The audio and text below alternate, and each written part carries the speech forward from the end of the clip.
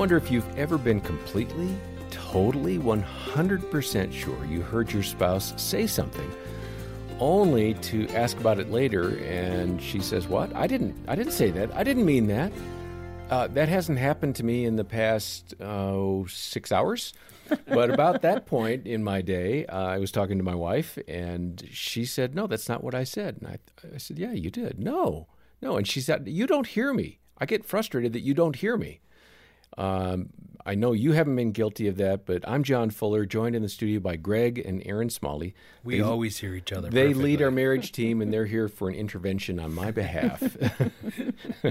Why don't I hear my didn't say wife? that. Yeah. What are you talking about? So as we kick off, let's go ahead and hear from Pastor Rob Flood and his wife, Gina.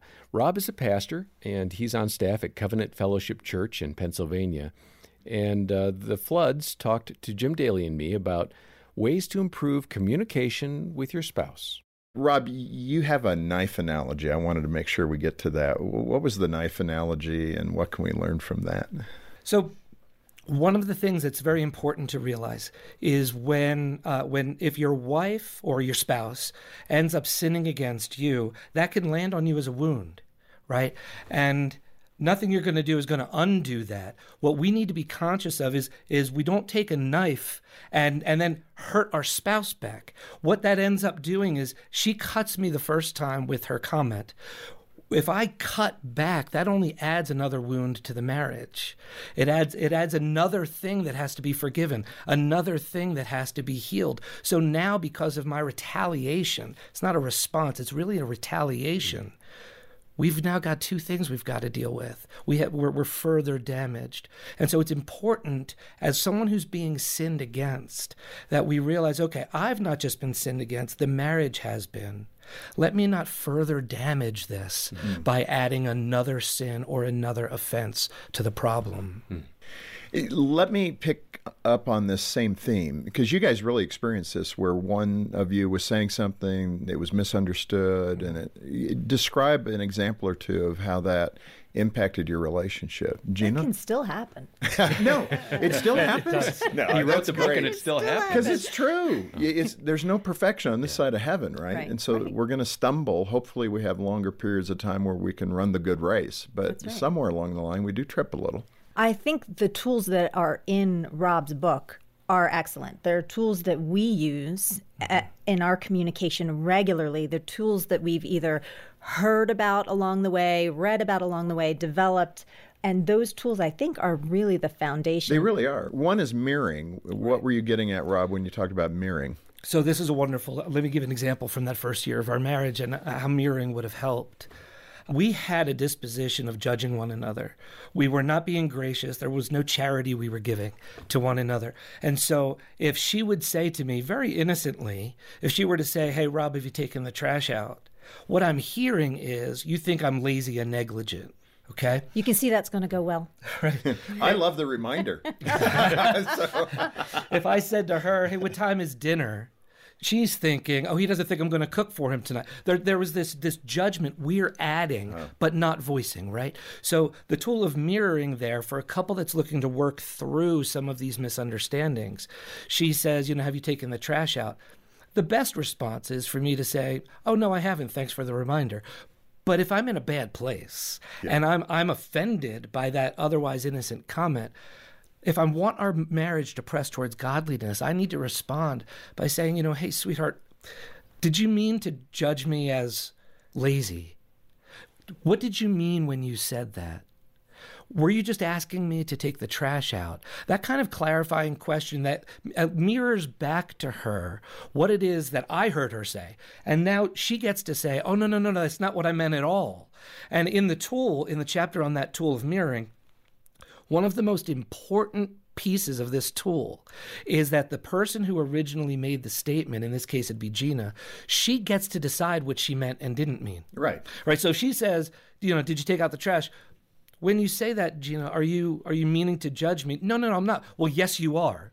Well, now I've just obliterated the tool because I'm committed to conflict. I'm the fool in that moment, committed to conflict. But she gets to decide what she meant. If I say something, if we're talking through a significant parenting conversation, and I suggest that we don't discipline this way, but this way. She could think, well, he doesn't want to discipline. He doesn't want to punish the kid. All she has to say is, so here's what I'm hearing you say. And now I get to say, yes, that's what I'm saying. We get to move forward without misunderstanding. Or no, that's not what I meant. I get to decide what I meant, and then I clarify and we move on. That's when the tool of mirroring really helps. Yeah, no, and it's really good. I like that. And every couple at every stage of their marriage can employ that. The earlier you do it in your marriage, the better off you're going to be. As you're describing this, something that pops into my mind is when we come to a conversation with someone, we're not just bringing our words, we're not just bringing our tone, we're bringing that inner narrative with us. So if we are telling ourselves lies, if I'm saying to myself, I'm struggling with, I'm a lazy wife, I'm not doing this, or he thinks I'm a lazy wife, all of that is going to come into the conversation as well. And so it's on us to make sure that we're believing truth. All right, Aaron, I think we're going to come to you. How have you seen that asking a simple question, like, what did you mean by that? How does that help clarify misunderstanding between people you counsel, or better, between you and Greg? Well, because I'm we very never, interested in this yes, as well. we never miscommunicate. No, that's why you are the hosts of this podcast. I laugh so hard when people will call and go, well, Greg said this, and I thought you said that. And I'm like, we don't communicate ever. So, and they're like, nice, you're the marriage people. Yeah. And imagine if we hit things like that. And I'm just waiting for her to admit that I was right. So, but there's something so powerful about asking, what did you mean by that? Or help me understand, because really what it does is it sets up that I may be misunderstanding you. Miscommunication is so relevant. The statistic is high, like 70+% of communication is miscommunication. Oh, yeah. So if we just assume that we're going to miscommunicate, it makes it all that much easier to ask. I'm not quite sure what you just said. Can you help me out? So there is a point in my conversations with Dina where if I ask that, she gets frustrated. So what am I supposed to do then? well, Yeah, I want to hear this, Greg. Go ahead. that's a really good question. Yeah. Maybe it's the way you're asking it. Have you ever thought about maybe totally. the The three tone- fingers pointing back? The tone to and the you? motive is always suspect. Well, and so Snarky, I would ask her, John what would I ask you when I don't understand you? What would be helpful to ask you? How would I say it? Maybe it is, help me understand. I'm not getting it. You're so important. Yeah, it invariably comes back to what you were saying, Greg. Tone. Yes. Or where she thinks I'm going. Like, oh, you're being the prosecutor here, and I don't want to play that game. So, that's on me. That's my problem. So I need to soften it and say something like, hon, I'm just not catching it. What are you saying? Yeah. I liked your question. Aaron's was a really good question because you're putting the ball back in Dina's court to go, okay, what is it? How would I want John to actually ask me when he's genuinely not understanding something? But then throw in, the value statement of what you're saying is so important to me and I really want to get it. Mm-hmm. And I don't think I'm hearing you right now. Can you tell me what you really want me to understand? Because often, let's just face it, that often for me as other ladies, that oftentimes it's easy to go on many different tangents. And because everything ties together, so it's easy to present a lot of information in a short amount of time. Someone? Yes. Greg never gets overwhelmed. He's just the face I saw right here, right now is very familiar.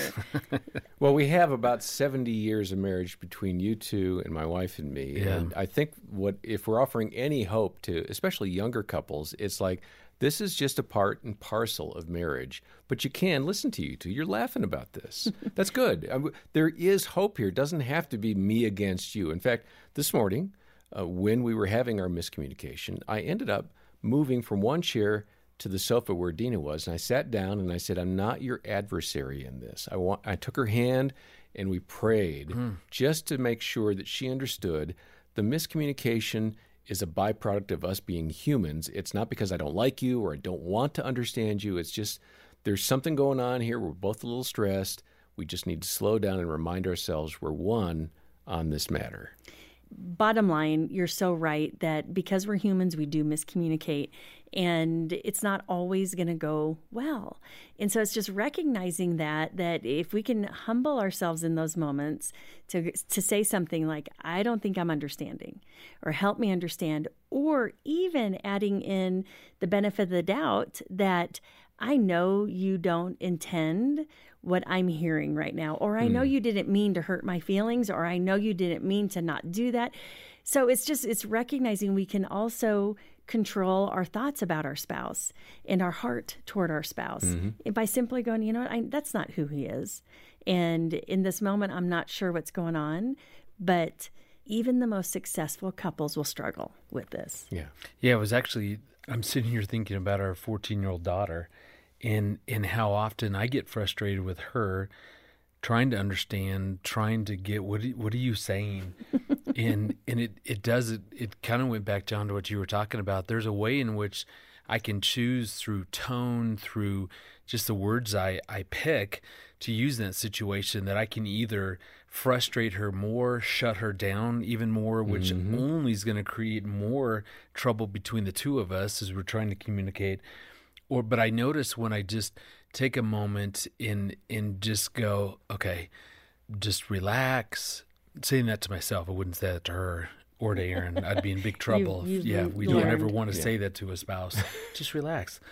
When I'm willing just to have sort of that tender, it's okay, kind of I'm being patient here. Just, try that again. Help me understand. Then it can make a difference. Right. Well, I so appreciate that. And Greg, go ahead and just give a pitch to our listeners about the Loving Well podcast.